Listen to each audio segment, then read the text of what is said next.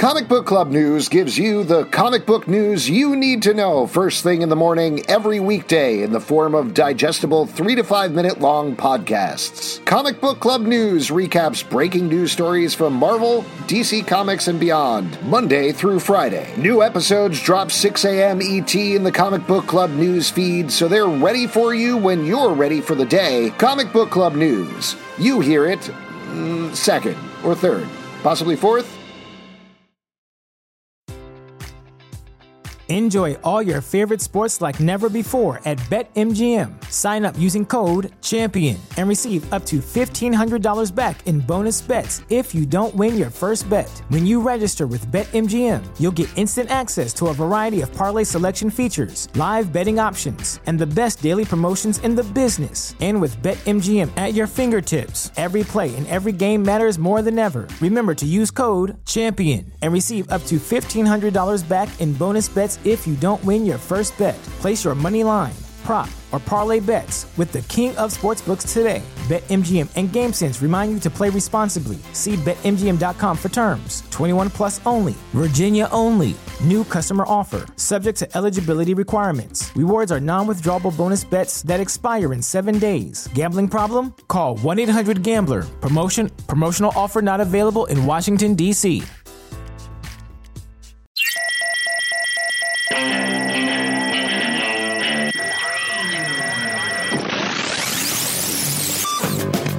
What is up, everybody? Welcome to The Stack. I'm Alex. I'm Justin.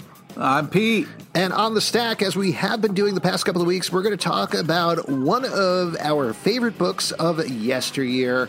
This week, we are going to be talking about Manhunter, Volume 1, Street Justice, written by Mark Andreyko, pencils by Jay Lee and Jesus Saeed, inks by Jay Lee and none other than Jimmy Palmiotti. Woo-hoo! Now, for a little bit of context here, this was originally released, the series, starting October 2004. This volume came out December 2005. This collects the first 5 issues of the series that ultimately ran and got canceled a bunch of different times just because people were not reading it, honestly. Even though it was, I mean, they weren't. Like, okay, it was Alex, love this book. Tell it to us straight, huh? Yeah, Alex, why don't you shit on it right from the top? Wow. Well, no, I love this book, and I was so excited. I love to this read book. I love this book.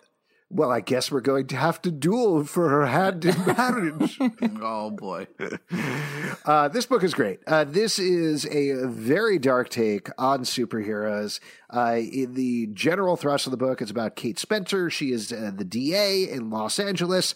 She gets fed up with the turnstile that puts criminals, specifically superpowered criminals, on the street, decides to do something about it. And the first arc is her putting on a costume, killing a supervillain, and then dealing with the consequences of that, which predictably go very bad.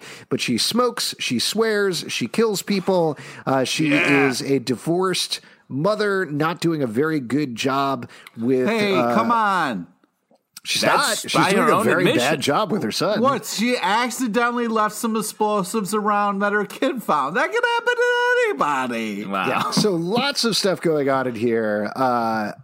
Again, just sort of broad strokes. I think this book, it was so great revisiting it because I feel like it completely not only holds up, but feels relevant today in the same way that it did when it was released. And that's awesome. What were your guys' takes on this book? This book made me miss smoking in restaurants. You know what I mean? Like, those were the good old days. I mean, this book loves smoking. This book, there's every issue has some sort of like, I'm going to smoke in here, and people being like, don't. She's like, I will. Yeah, that was funny. There was one part where she's just like in a restaurant and goes to light up, and the waitress is like, you haven't been able to smoke in here for like 5 years. Yeah. It's very fun, that fun little runner through. But I mean, across the board, that's what I like about this book. It's a premise we've seen, the idea of like, I'm going to finally do what needs to be done. When it comes to villains, like just not letting them go back on the streets is bad for the country. I'm going to take care of it. But this is like, feels like it's a little more grounded and laser focused on that idea. And you really, I just buy it more with Kate Spencer actually out there. Her life feels really bleak and fucked up all the time. And so that's why I liked it. I really liked how like she's struggling. She's not killing it in life. She is. There's a lot of things going on, and she's having a hard time, you know. And I find it very relatable. I loved her anger. I think it's a great take on this character that's been around for a while, a fresh take, if you will. And I was sad to see that this book didn't do so well because it's one of my favorites. Well, but it's a successful. Like, it's so hard to create a new character in modern comics that lasts, like a new hero that really can get legs and go. And I think Mark Andreyko's Manhunter has really done that. Played a big role in the most recent Brian Michael Bendis crossover there. So like, I think it's definitely a success despite the sort of fits and starts it took to keep the character going. Yeah. Well, to talk through that a little bit, so I believe it started where they said, hey, this is going to tie into Identity Crisis, which was the big event that was coming up. In case you folks listening don't remember that, that was by Brad Meltzer, who and it was a similarly grounded murder mystery set in the DC universe. Very controversial story for a lot of reasons, but it was certainly highly anticipated at the time. And so they were trying to give Manhunter the best way of launching that it possibly could.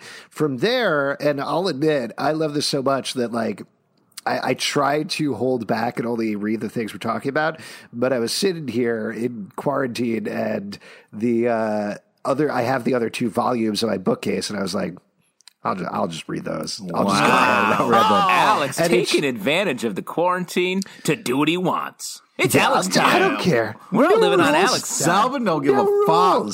It's funny because Alex's job called me and I had to step in for him for like 2 hours today because he was too busy. Thanks for doing that, by the way. Manhunter.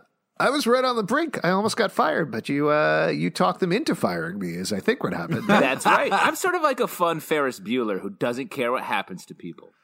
Yeah. Cool, man. That's a good Let's way to drive that describe car right out of my dad's house.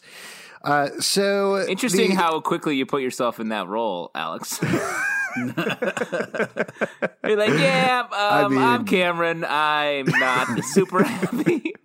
Between the two of us, who is the Ferris Bueller here? I mean, I'm not saying you're wrong. I'm not saying you're wrong. And of course, Pete is the principal. Yes. Oh, wow. Chasing us around town, trying to give us a truancy. Come on, man. Lay off of it. Get off my jock. Anyway, the reason that I brought it up, though, is that over the course of the run, they clearly had a lot of faith in this book and kept trying to tie it in intrinsically into all the events that were happening.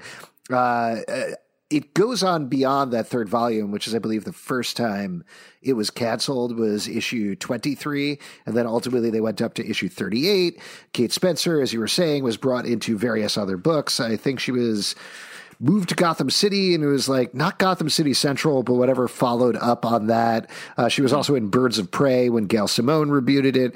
Yeah. But even the book itself, it tied into, I don't know, I want to say like Countdown and 52, and there was all these things where I was like, oh, I vaguely remember this with these supervillains going amok in Metropolis. But there was these things where like they kept trying to give the book proper footing to work in the creative universe. But I think you can tell from the first pages of this volume, the way that Jesus Saiz draws it and the way Jimmy Palmiotti inks it, it's so dark. Like there's Copperhead, who's this hideous snake-like villain or lizard-like villain who's broken. Snake. Yeah, there you go. He just has legs. It's confusing. He's broken out of a police vehicle. That's a kind of a flash forward, flashback type situation, but it's bloody. It's disgusting. There's piles of bodies. When eventually we meet Kate and Copperhead, Copperhead is in chains, Hannibal Lecter style, this trial, and it's terrifying. Like the whole thing across the board. Yeah, Copperhead straight up eats people. Yeah, he does. Yeah. So what did you think about that opening? What did you think about the way that they introduced Kate Spencer in this book? It's just emotionally dark. Like her as a character, like doesn't give you that sort of, I'm just a person living a normal life and I'm making this choice to heroically sacrifice my life to go do these harder things. She's like her life is not happy, but she's like, well, I'm going to do this because I'm pissed, and goes out and starts fighting crime and then murdering people. Yeah, I was really impressed with like the gore and kind of like the violence, the way it started off with. I think they did a good job of like setting the tone of like, okay, this is going to be different. This isn't going to be like your normal bright and sunny. Here's a person who's got all their shit together. I mean, she barely does much right. And so I thought it was a set it apart from other books and stuff that I've read. So I thought that was a powerful start. And even like the fucked up dream that happens later that Batman's in, I was like, oh shit, like this is crazy. And then kind of like the dream reveal. And I was like, okay, all right, phew. But it's kind of like setting this thing of like, we're really going to push things and we're going to go places. So I think they did a great job with that. Just to clarify about that dream sequence, so this starts off, I want to say the second, probably the third issue, right? Where she dreams she's going into Arkham Asylum. She's already killed Copperhead in the real world. This is a second issue, yeah. Second issue. She's in Arkham Asylum. She's going in. She kills the Joker. She kills all of the rest of the Batman villains, frees Batman, and he immediately is like, what are you doing? You can't kill people. How dare you? And it turns out it's this stress dream that she's having off of what she's done. So to take a step back, though, and kind of tie into this, why do you think it's not just like, that would be one thing if it was Batman just being like, hey, you can't do that, but Batman hits her. And it's like, what the fuck are you doing? Well, he doesn't say fuck, but like, and I was like, whoa, Batman this isn't the Batman that I've ever seen. So like, the dream Batman. Was like, yeah, it's the Batman who hits people. Yeah, I was so happy it was a dream because I got real worried about like the comic the first time I read it. Because you didn't want Batman to hit people? Well, or you don't I didn't like want dreams. I didn't want Batman to hit her. Oh, okay. But How you do you feel also about dreams? you don't like dreams, though, right, Pete? Yeah. Yeah, I don't have them. You don't have them at all? Yeah, the key is to just pass out and then wake up and repeat. You know what I mean? Repeat what LePage. phrase did you use? You called them bad night comics?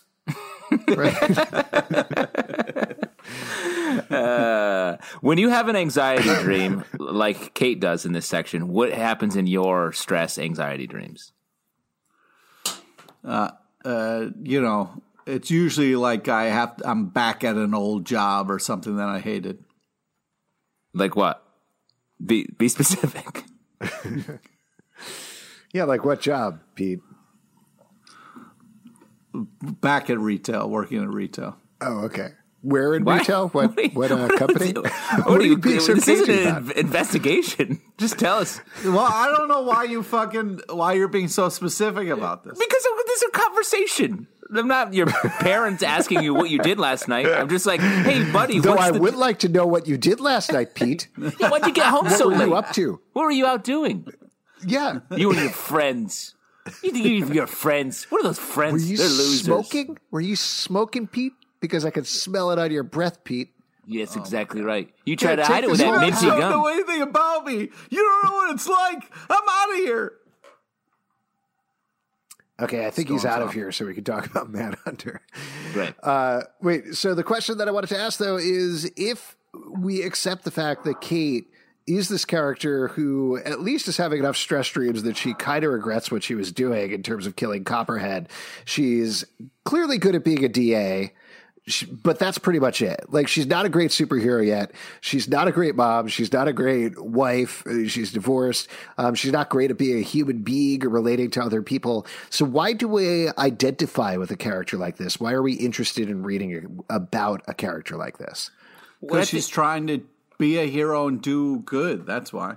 Yeah, what I think is so smart about the way it's done is we are in her head the whole time. She's like, I messed that up. Like, you get to really... Mm-hmm.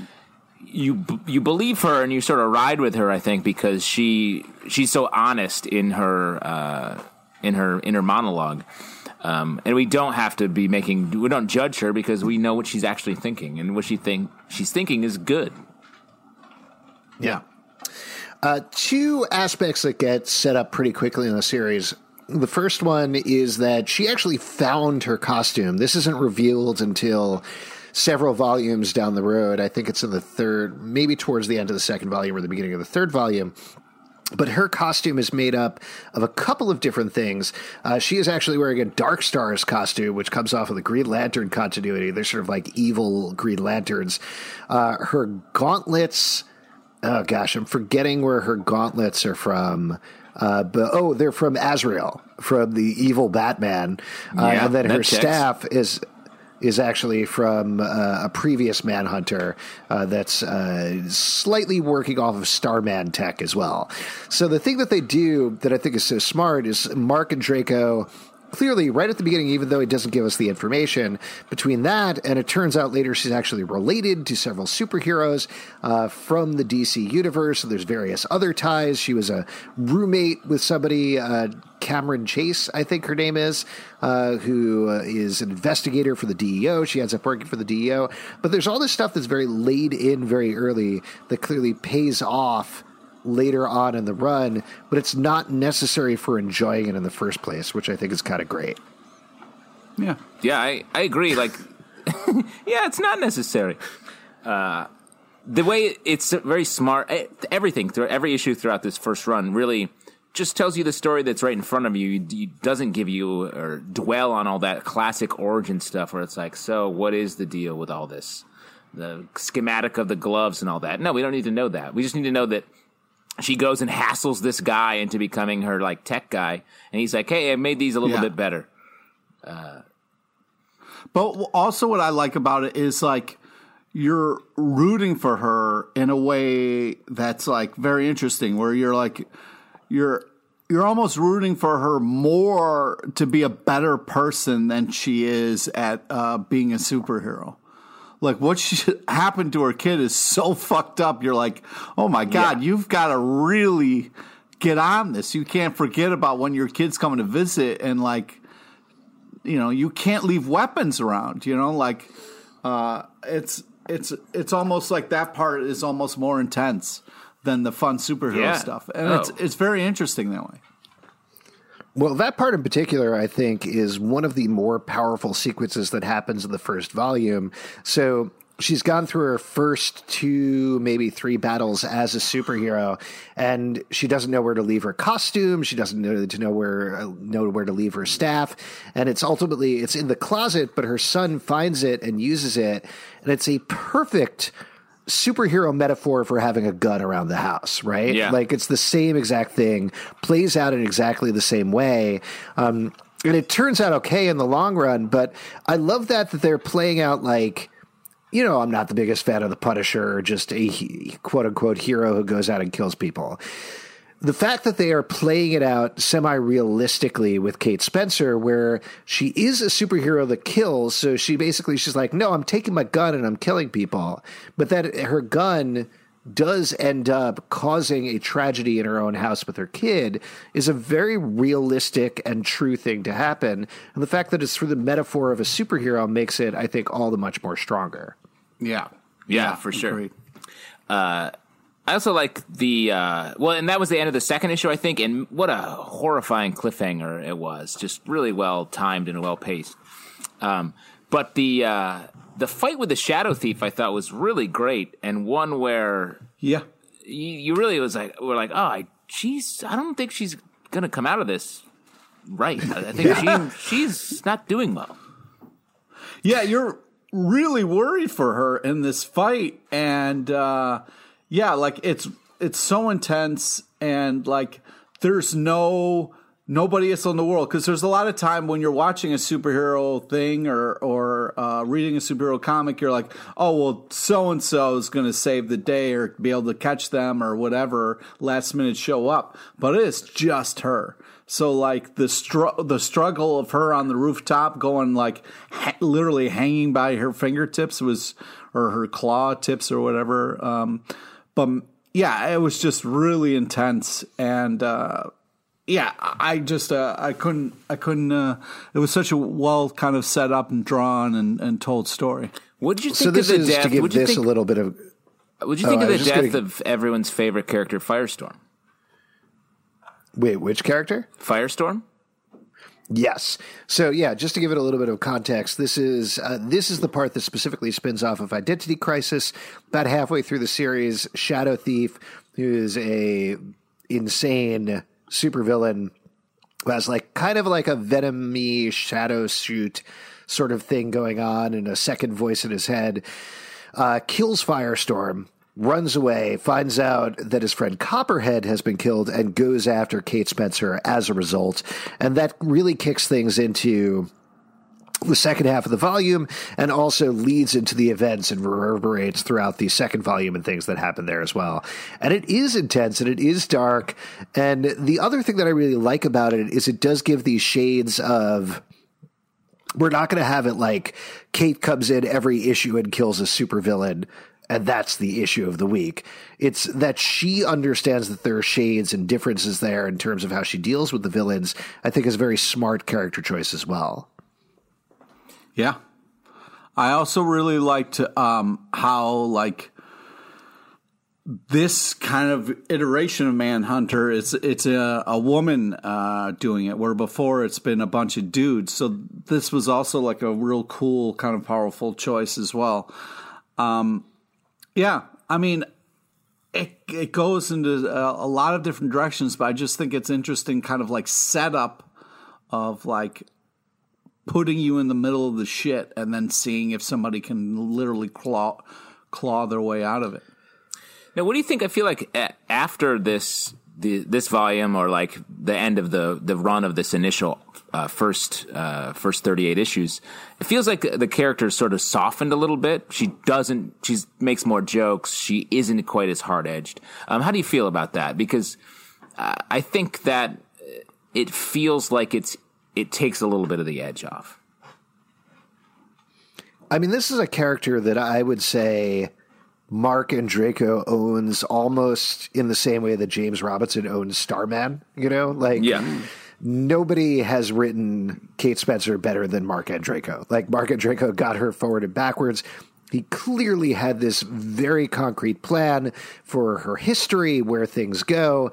To talk about the Manhunter thing, when you get into subsequent volumes, it actually delves very heavily into the history of the Manhunters, and even to the point of what we were talking about, where she showed up in the middle of the Event Leviathan thing, where ultimately it was revealed that Mark Shaw, former Manhunter, was the bad guy. Mark Shaw is in the book. Like, he's a character in the book, and they do a very good job with his character and throwing him into the mix with Kate in a very different way. But yeah, I mean, that's a temptation, right? Like, you're making comics for everyone, so the default is to make it a little more accessible. You know, if she was going out and putting her son in a coma and smoking and cursing and sleeping with random guys and killing supervillains all over the place, that's just not going to work in the same book as Superman. Right.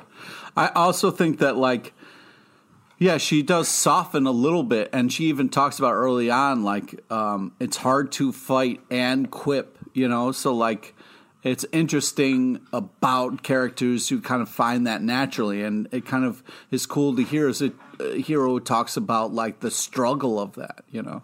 Of the quipping. Yeah, the quipping. Being able to quip. Quip. There we go. Were those quips? Yeah, when you don't have a quip, you can just say quip and come back and write it later. Yeah. Right. That's like why Spider-Man, his sound effect is thwip, because it sounds like quip. That was a quip. Yeah, that was a quip there. Yeah. There we go. Threw a quip in. One character I did want to talk about that we touched on very briefly that I absolutely love, not as much as Kate, but pretty close, is Dylan Battles, who is introduced pretty early on as well. This is her tech guru. The great idea, there's such a smart idea here, is he is a henchman, and he was the tech guy for basically every supervillain. And you that get to was see fun this montage. Yeah. It's great. You get to see he worked for Black Manta. He worked for, I want to say, Penguin, maybe Mr. Freeze. And it plays in so well across the series. The thing that's great about his character is the tech guru. He looks like a nerd. He has all of this equipment that he has saved from all of his supervillain exploits. But he's also like a total Lothario and gets with absolutely every woman all the time, which is such a like weird, funny detail to contrast with everything else going on with him. I mean, henchmen, you're out there, you're meeting people, you're in the game. And, you know, with that hench life, it's crazy. You never know you're going to fall into bed with another henchman or henchwoman. Also, what's interesting is like how like scared she is of superheroes. You know what I mean? Like when Martian Manhunter and stuff comes to, and Hawkman like comes to her office. That's such an intense couple of panels, you know?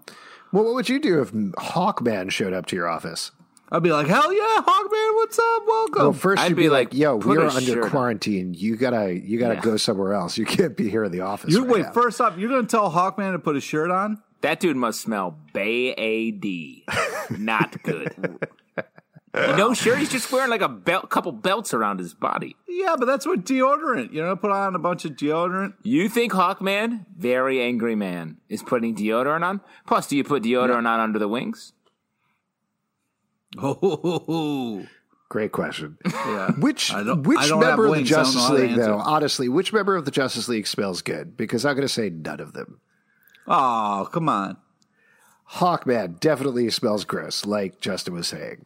Aquaman smells like the sea and fish. Terrible. Not terrible. It depends. He might have a nice sort of Sometimes salty. it's something like the smell of the Do ocean, you know? think Batman doesn't sweat like a motherfucker? Like, he always has 5 o'clock shadow at 9 a.m. Like, he is just sweating all the time in that suit. Well, plus, you know, the capes are like blankets. You're going to be hot. Sure. The Flash is running everywhere. He's sweating up a storm. Yeah. Oh, that would be. But he could also run and shower, but then by the time he runs back, oh, man. Yeah. Stinks again. Yeah. He stinks again. Yeah. Maybe Superman just naturally smells good, though.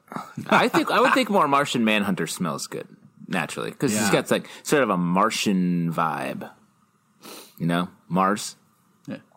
Yeah. Mars So Parsons. if we were to say one bad thing about this comic book, I think it's that they didn't describe how the Justice League smells. But otherwise, it's pretty good.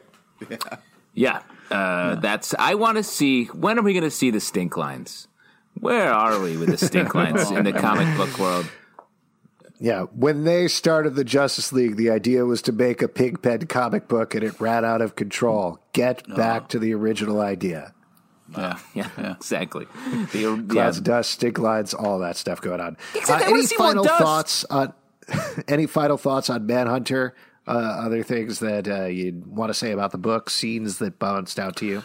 Yeah, I just like the fact that they like, you know, we kind of normally in like a, they gave a little, they talked about sidekicks, you know what I mean? Like he got stories. He's a part of the team. Like I like that it was a part of it moving forward. Like we got the kind of origin story a little bit. So I was happy about that. It wasn't just like a Foggy Nelson type of treatment where it was just like, yeah, and there's this guy here who kind of is an important part of it, but we don't give him the credit that he is ever due. So I kind of appreciated that. But overall, I just think it was such a cool idea to have such a flawed character kind of struggle in a way and kind of us kind of immediately start to root for something.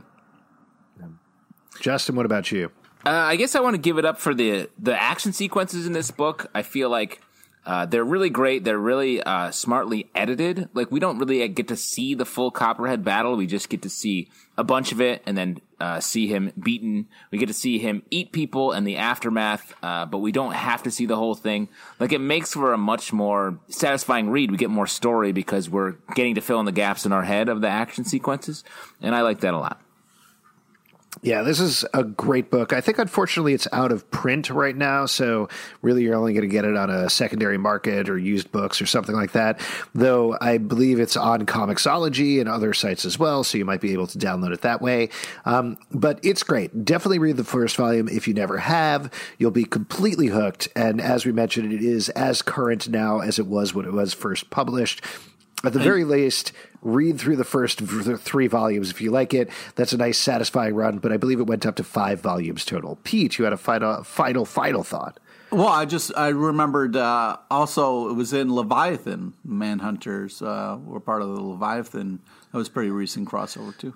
That's Yes. true. What a good new point to bring up. We mentioned that a little earlier, Pete. Oh, I'm sorry. That's all right. That's Don't worry okay, about it. man. It's totally Yeah, cool. don't worry about it. You were It's probably all right. having an anxiety dream. about working in retail or whatever secrets. You're probably having one of your night bad comics, I bet. If you want to support our show, I had a brain cartoon. If you want to support our show, patreon.com/Comic Book Club. Also, we do a live show every Tuesday at 7 p.m. direct to the internet on Crowdcast and YouTube. Come hang out with us there. They have been a lot of fun. You can subscribe to this podcast in its own feed on iTunes, Android, Spotify, Stitcher, or the app of your choice. On iTunes, please leave us a comment. We appreciate those a whole lot. comicbookclublive.com for this podcast and many more. We'll see you next time.